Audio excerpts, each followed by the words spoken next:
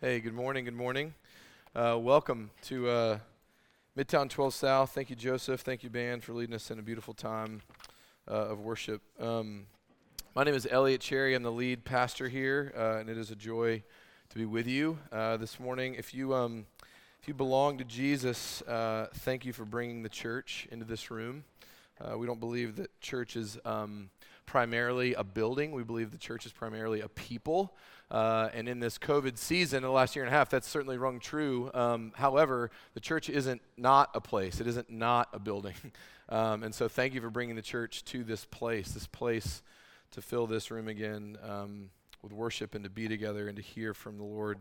And His Word is good for us. So before I start the sermon and the sermon series and the whiteboard, if you're new here, I try to use a whiteboard from time to time.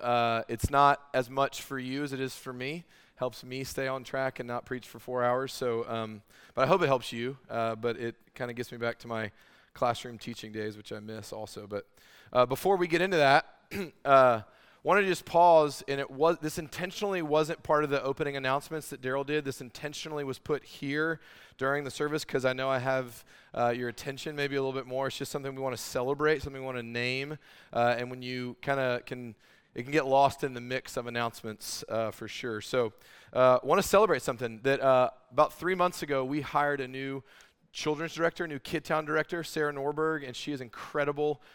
She is a unicorn. I don't know how we found her. I don't know how the Lord brought her to us, but she has killed it, getting Kid Town back off the ground, and even navigating through a Delta variant and masking, and she's just done amazing.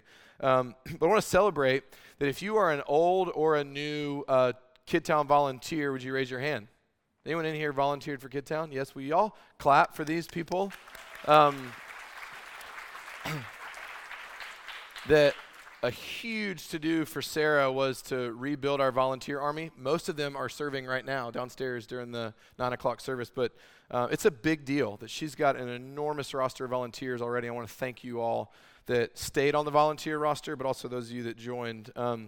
In that same vein, starting on September 12th, my birthday, thank you. I don't know why I'm thanking you. Thank my parents, I guess. But September 12th, we are starting 11 o'clock, the 11 a.m.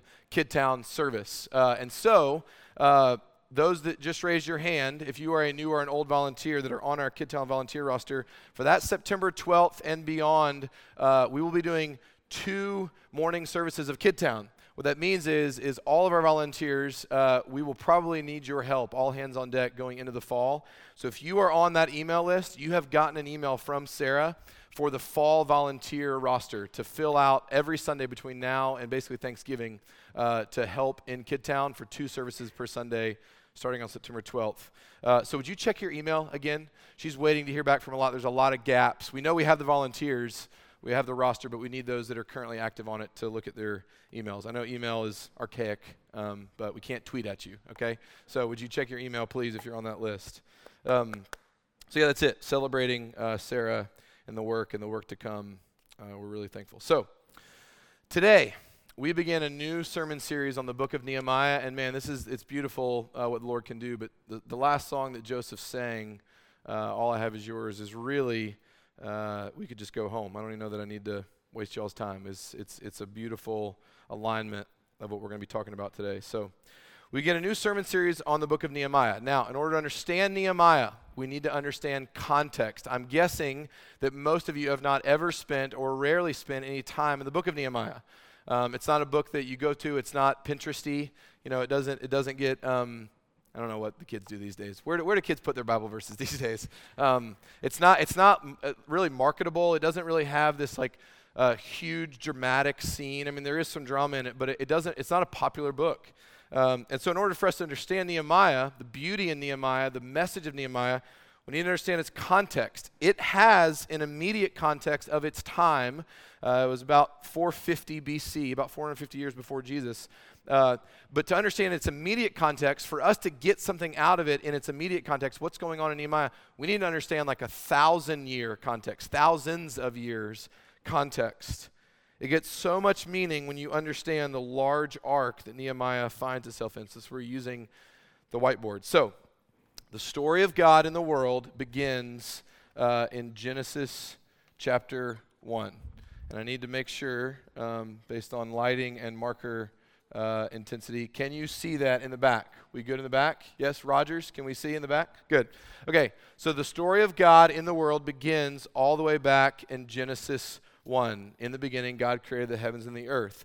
The vision that God had for his creation, the vision that God had for his world that he created in Genesis 1 was that he would have a holy people worshiping a holy God in a holy city. That is the vision of God. It started in a garden, but Adam and Eve were called to cultivate it and keep it and develop it and nourish it and bring it to life.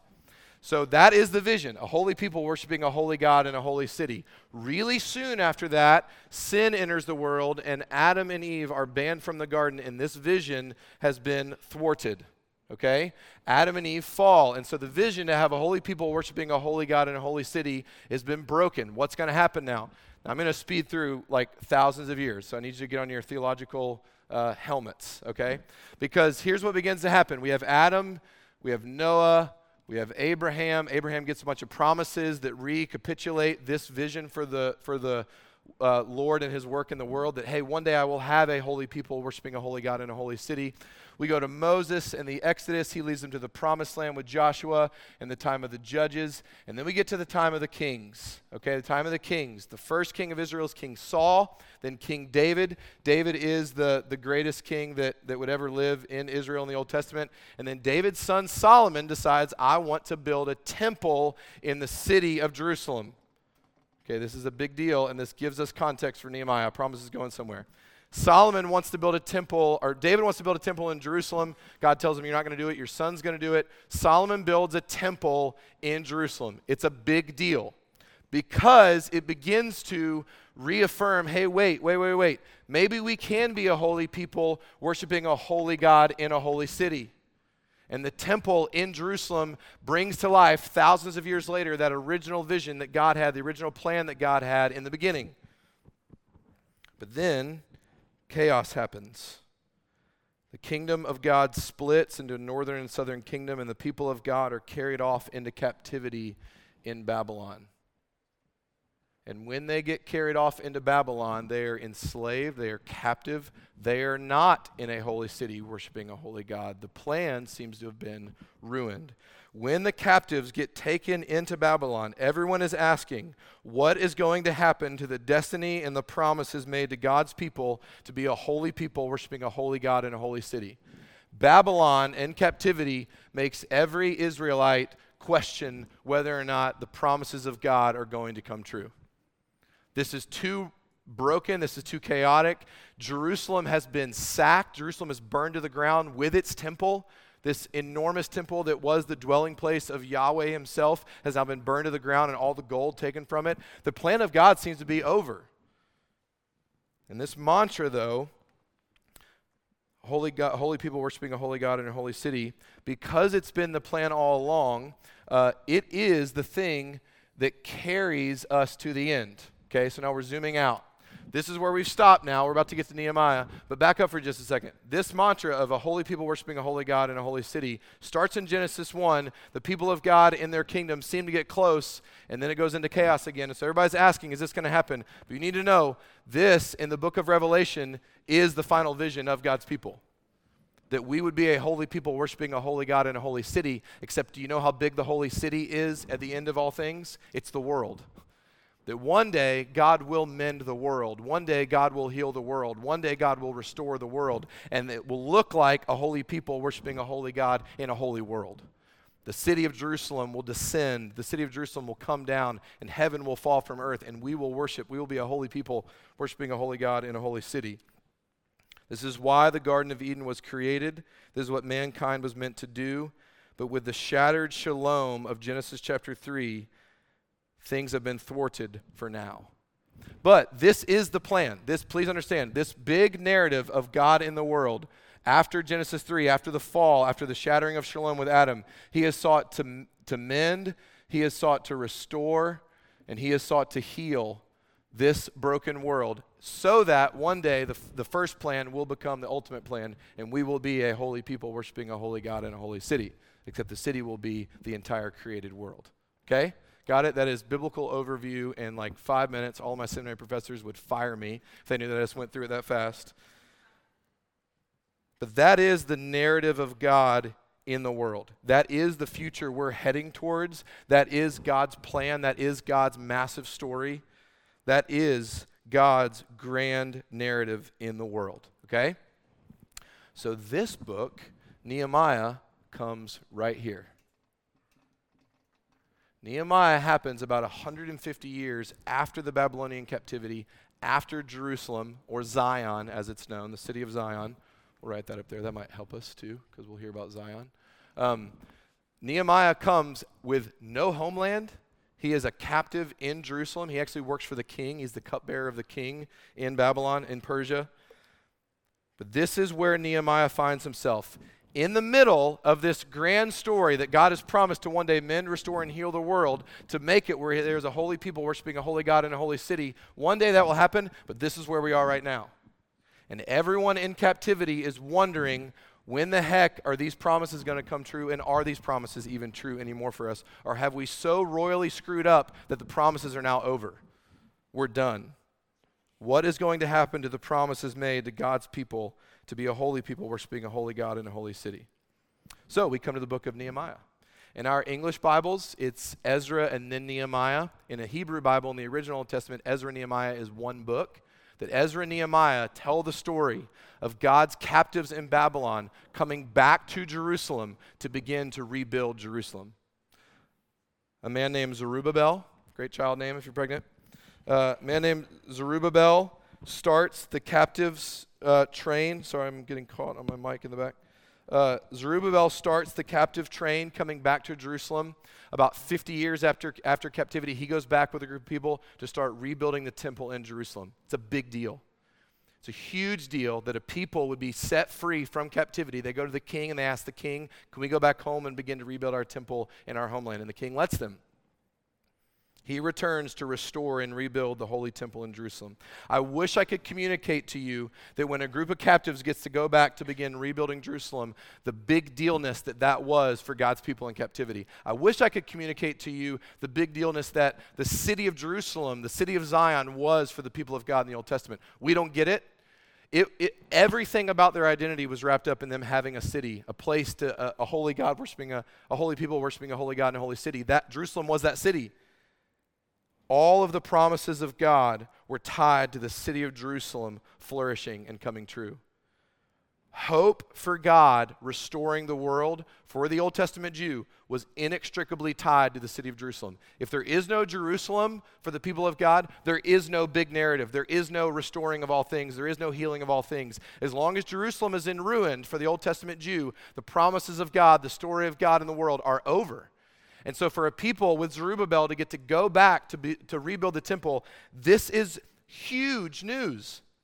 When the city of Jerusalem is destroyed during the Babylonian captivity in 587 BC, when that city gets destroyed, someone writes the entire book of Lamentations, the book all about lament and all about sorrow. It's written about the destruction of Jerusalem. They're not weeping over someone getting cancer. They're not weeping over a divorce. They're weeping over a city being destroyed. Because it's not just about the city, it's about the promises of God coming true in the world. If this city's burned to the ground, God's promises are over. So for the people of God to be in captivity, when Zerubbabel goes back to Jerusalem, to Zion, to rebuild the temple, here's what it means. There's hope in the world again. Maybe God will restore all this mess. Maybe God will come true on his promises. Maybe the story's not over. And so we're going to start Nehemiah. That's the context. He's the cupbearer of the king, and Nehemiah is going to get some sad news on the temple rebuilding front. He gets an update of someone who returns from Jerusalem after the temple has started to be rebuilt. He gets some very sad news in the opening lines of Nehemiah. Nehemiah 1 needs this context if we're going to get anything out of it, okay?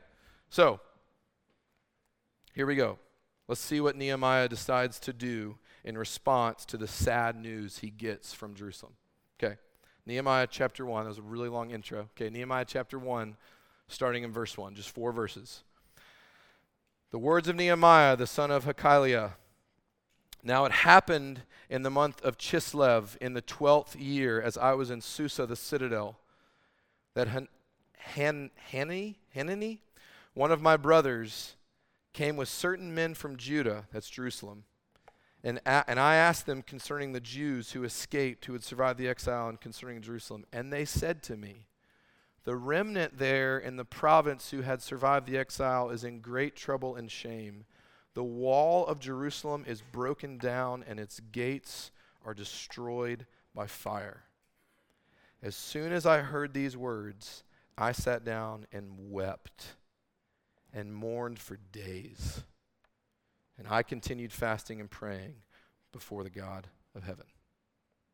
It's the word of the Lord. Okay.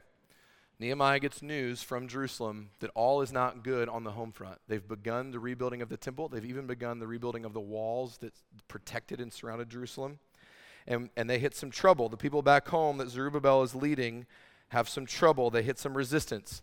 If you go read in the book of Ezra chapter 4, the building project on the temple and the walls gets halted. It doesn't just get halted. The king ceases the building project. He says you can't build anymore. And when the king ceases the building project, they lose all of their protection from their enemies, and people come in and they re-burn down the walls of Jerusalem. They tear them down again.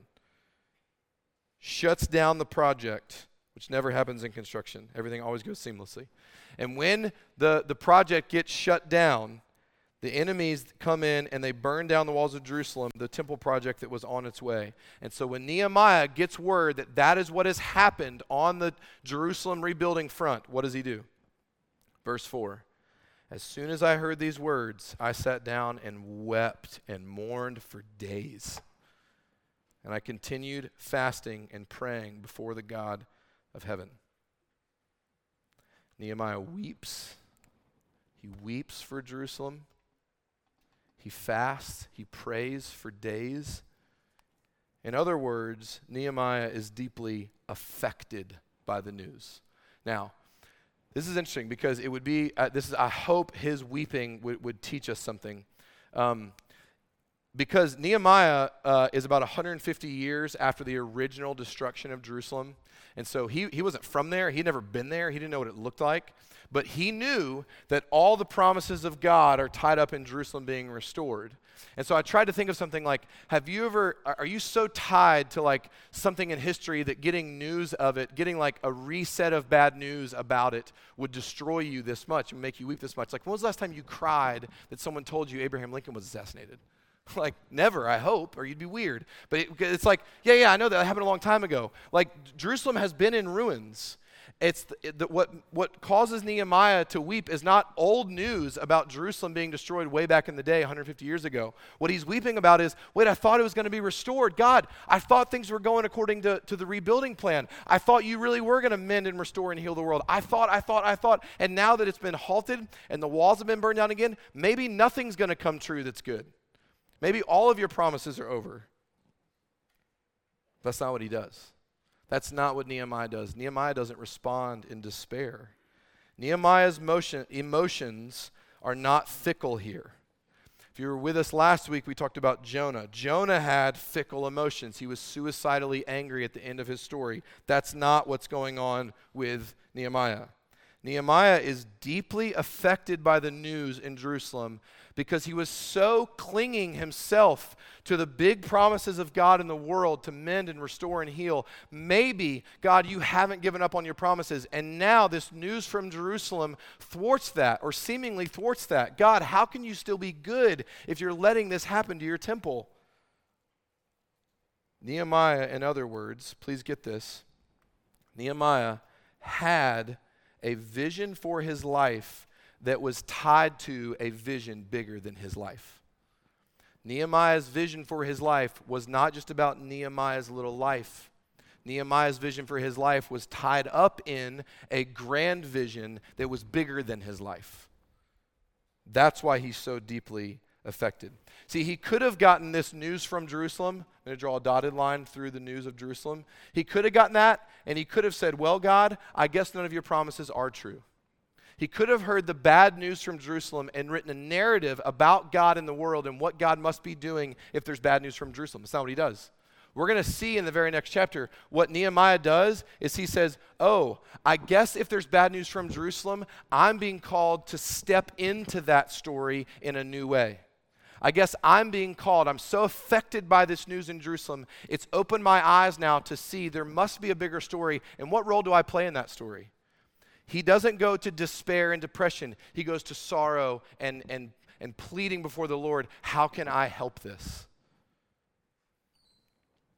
Nehemiah is affected, and then he is moved to action to rebuild the walls of Jerusalem. That's what we're going to see. That's what the whole story is about. Nehemiah is moved to rebuild the walls of Jerusalem. That's our sermon series title for the whole series, Come, Let Us Rebuild. That's what Nehemiah will say in a chapter. He says to the people in captivity with him, come and join me in playing our part in this grand narrative. Come with me, people in captivity. Come with me and let us rebuild to play our part in this grand narrative that the Lord is telling in the world. That's what Nehemiah does. Let us rebuild the walls of Jerusalem so that its inhabitants can be safe and the people of God can return there. And we can maybe rejoin the story of God having for himself a holy people, worshiping a holy God in a holy city. Nehemiah's vision for his life, this is today's thesis. Nehemiah's vision for his life is tied up in God's vision for the world. Nehemiah had a vision for his life bigger than himself. This story of Nehemiah is not a what's my vocation story.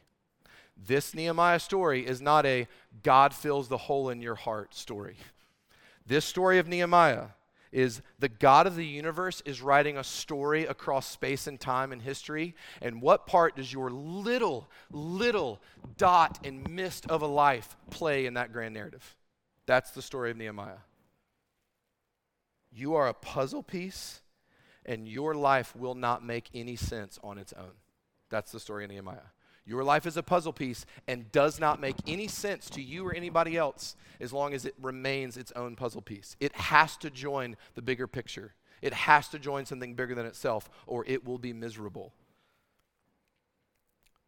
This is so counterintuitive for us.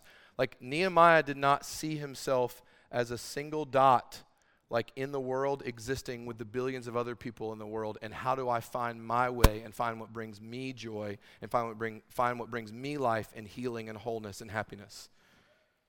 Nehemiah tied up his little dot of a life in the grand story of what God is doing in the world. Nehemiah's vision for his life is tied to God's vision for the world. This is so counterintuitive for us. We were not raised this way. Culture has not taught us this way. We were raised to ask this question: what do you want to be when you grow up? You can be anything you want when you grow up, and it's not true. I want to play in the NBA. It's not going to happen, okay?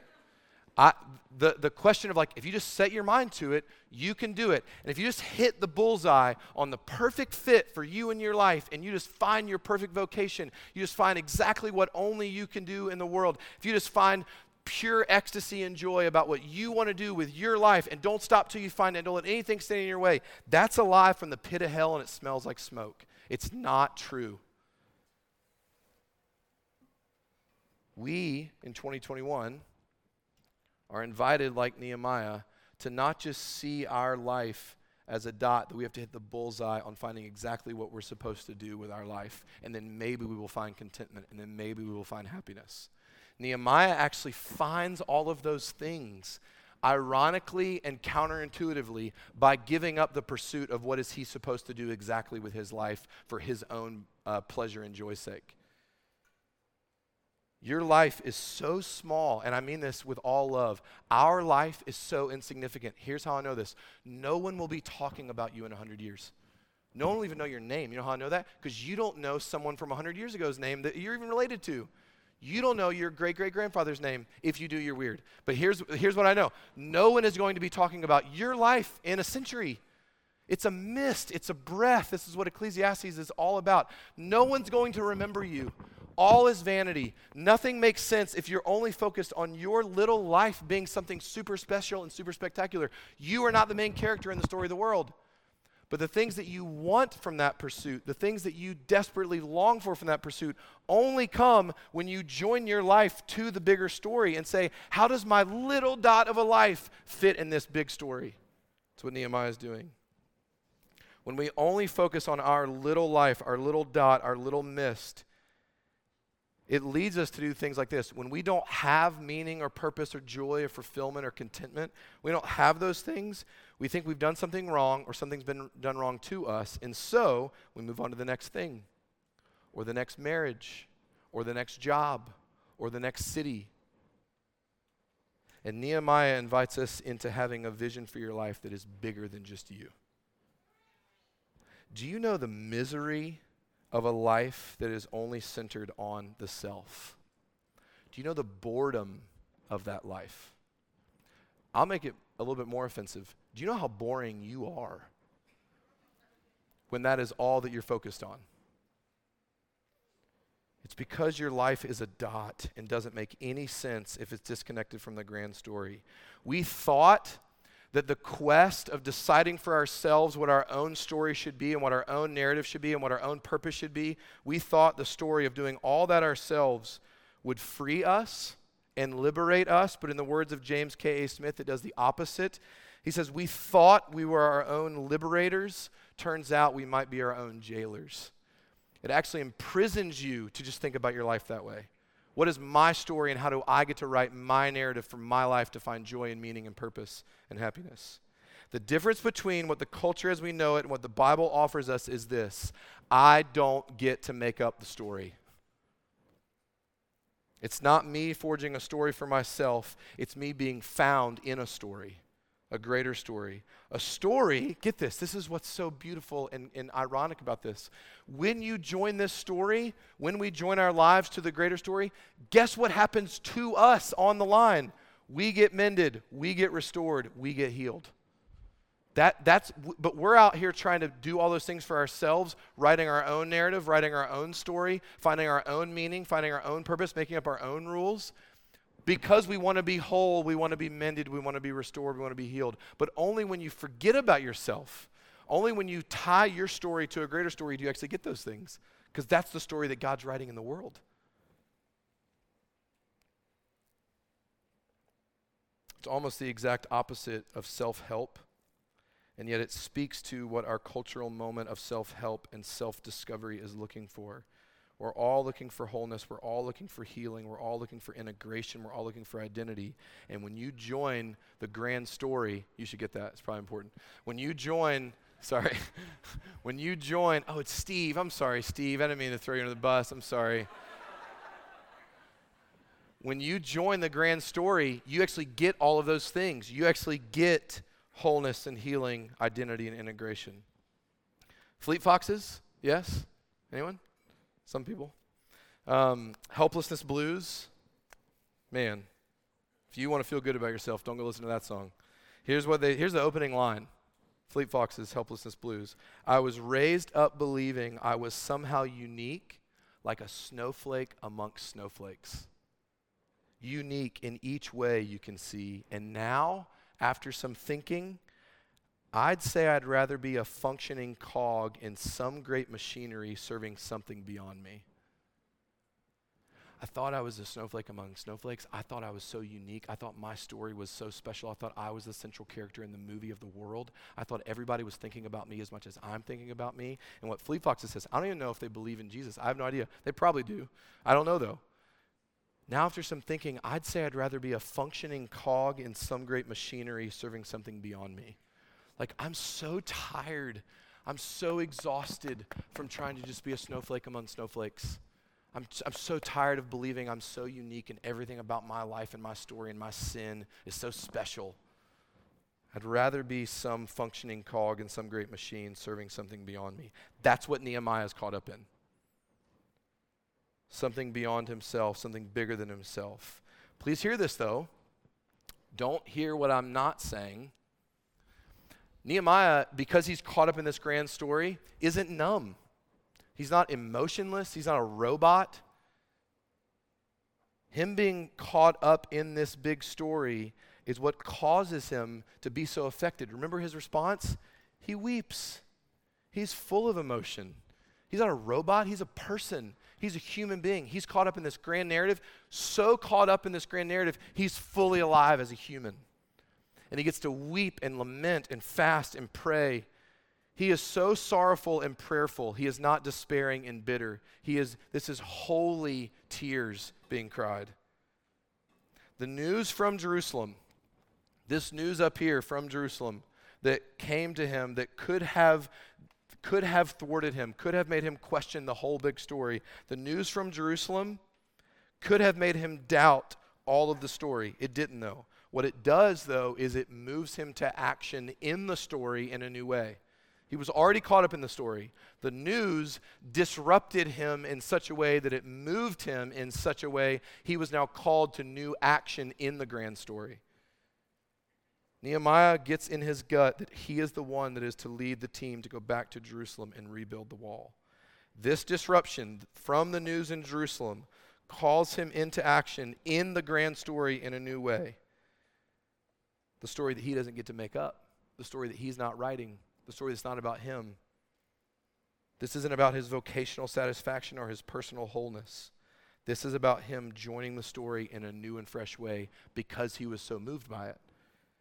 So let me ask you, what do you do with life's disruptions? What do you do with news from Jerusalem? What do you do when there are things that disrupt your world, when there are things that you did not expect, when there are things that you didn't plan for, when you thought the story of God was going this way, and he turns and says, no, that's actually not what we're doing right now.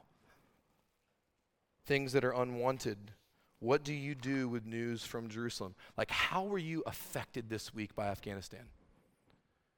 Did it affect you to see babies thrown over barbed wire fences? Like, does that move you? Do you care about that? I'm not saying you have to move to Afghanistan. I'm not even saying you have to get involved with some Afghan organization. I'm just asking, did it move you? Did disruptive news from Jerusalem disrupt you in such a way that it affected you? How are you affected by human trafficking in our city? Ask Mary Trapnell her news from Jerusalem and how it disrupted her in such a way. It didn't cause her to despair. It caused her to get re-involved in the story in a new way. I can't sit by and watch this happen. I cannot let that story go that way. Lord, how can I play a role in your grand story? How are you affected by the marginalized and the disenfranchised in our city? And look, those are all like meta, like Afghanistan, human trafficking, all the marginalized and injustice in our city. Those are things I hope affect you. How about this, though? This should drive it way home, and it's just as much a part of this big story as any other global news or any other human crisis. How does news from Jerusalem, how does disruptive circumstances, like how does a fight with your spouse disrupt you? Does it make you doubt if the big story is true? I thought I was supposed to have an easy marriage. I thought couples that loved each other were never supposed to fight. I don't know if I want to be in this story anymore. Or does a fight with your spouse make you think this way? Maybe the Lord is affecting me in such a way that I would move into this story in a new way, where what happens in this story always is that I learn how to give my life away. Could a fight with your spouse on the way home today awaken you to give your life away to your spouse in a totally new way? How are you affected by news from Jerusalem, circumstances that you didn't plan for, circumstances that you don't want, circumstances that could make you doubt the whole story or could get you involved in the story in a new way?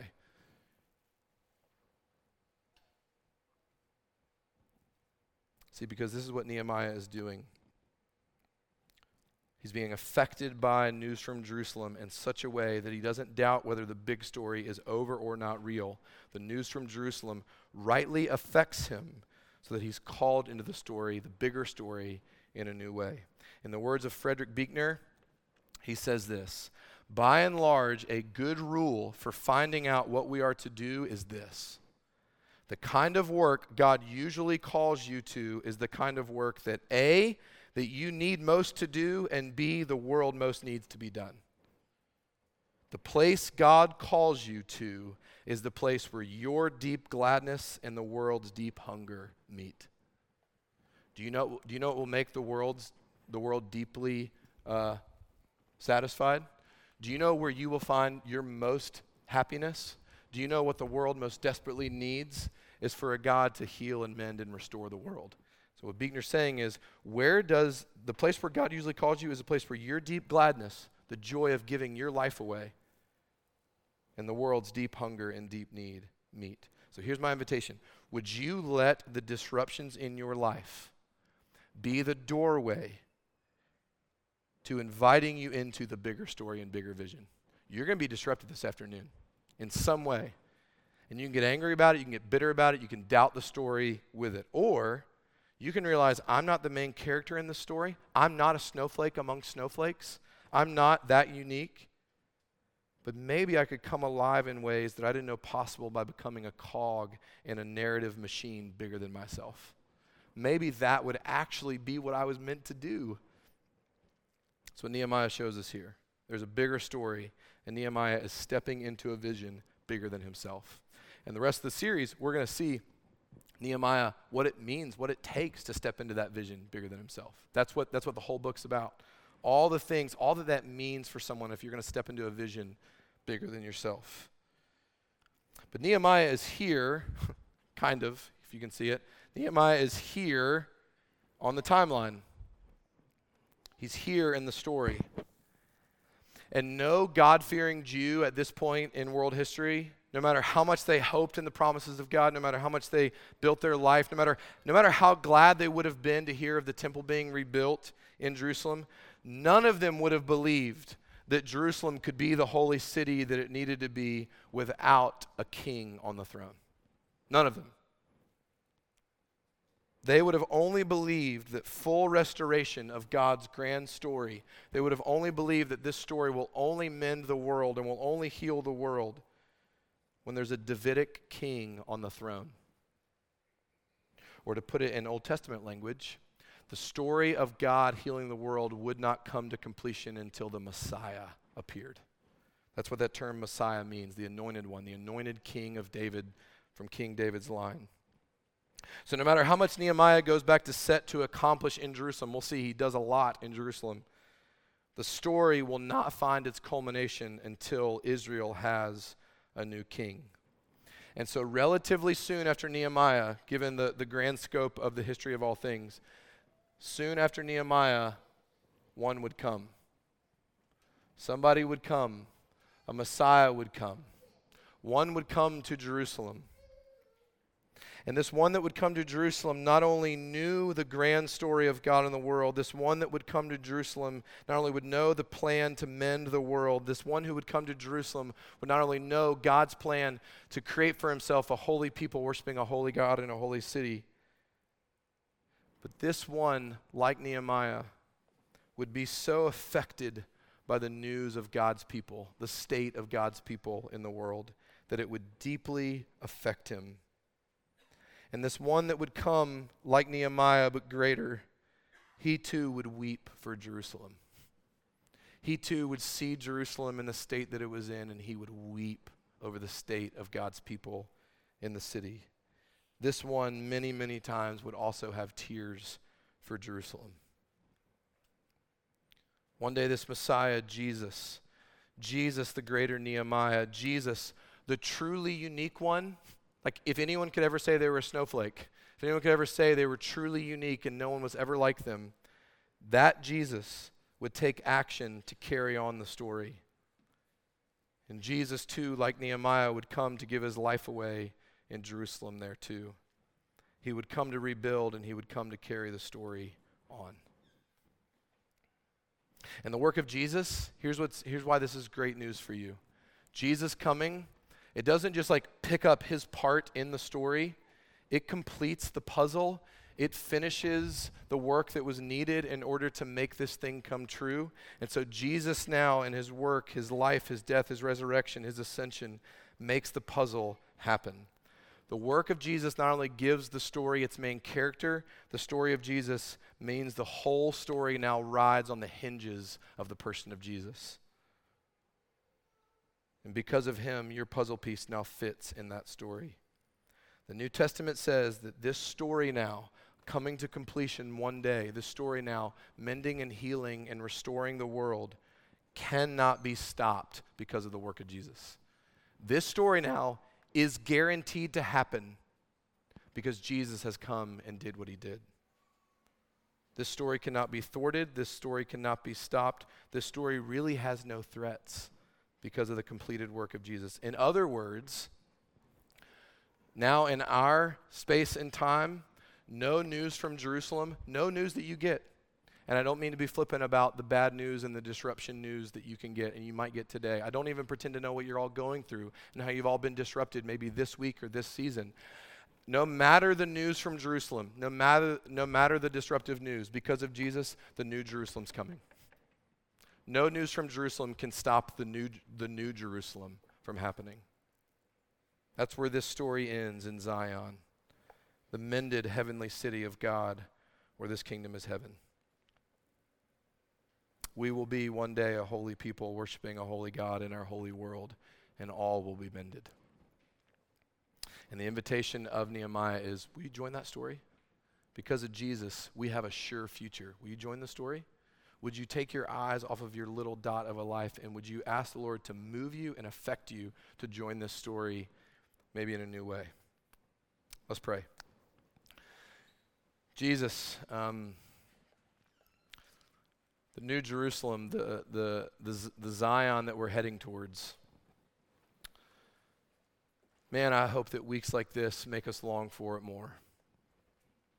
I hope that a year and a half like this make us long for it more. But I also hope it wakes us up. It gives us new eyes to see where the Lord may be calling us.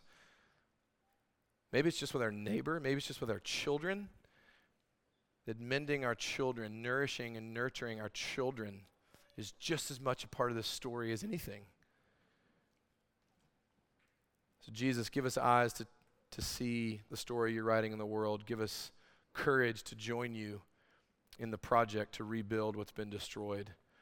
And like Nehemiah, may we be moved and affected in such a way that we see you and hear from you in a new way. Thank you for Jesus and the promises that he gives us that this one day all will be made well.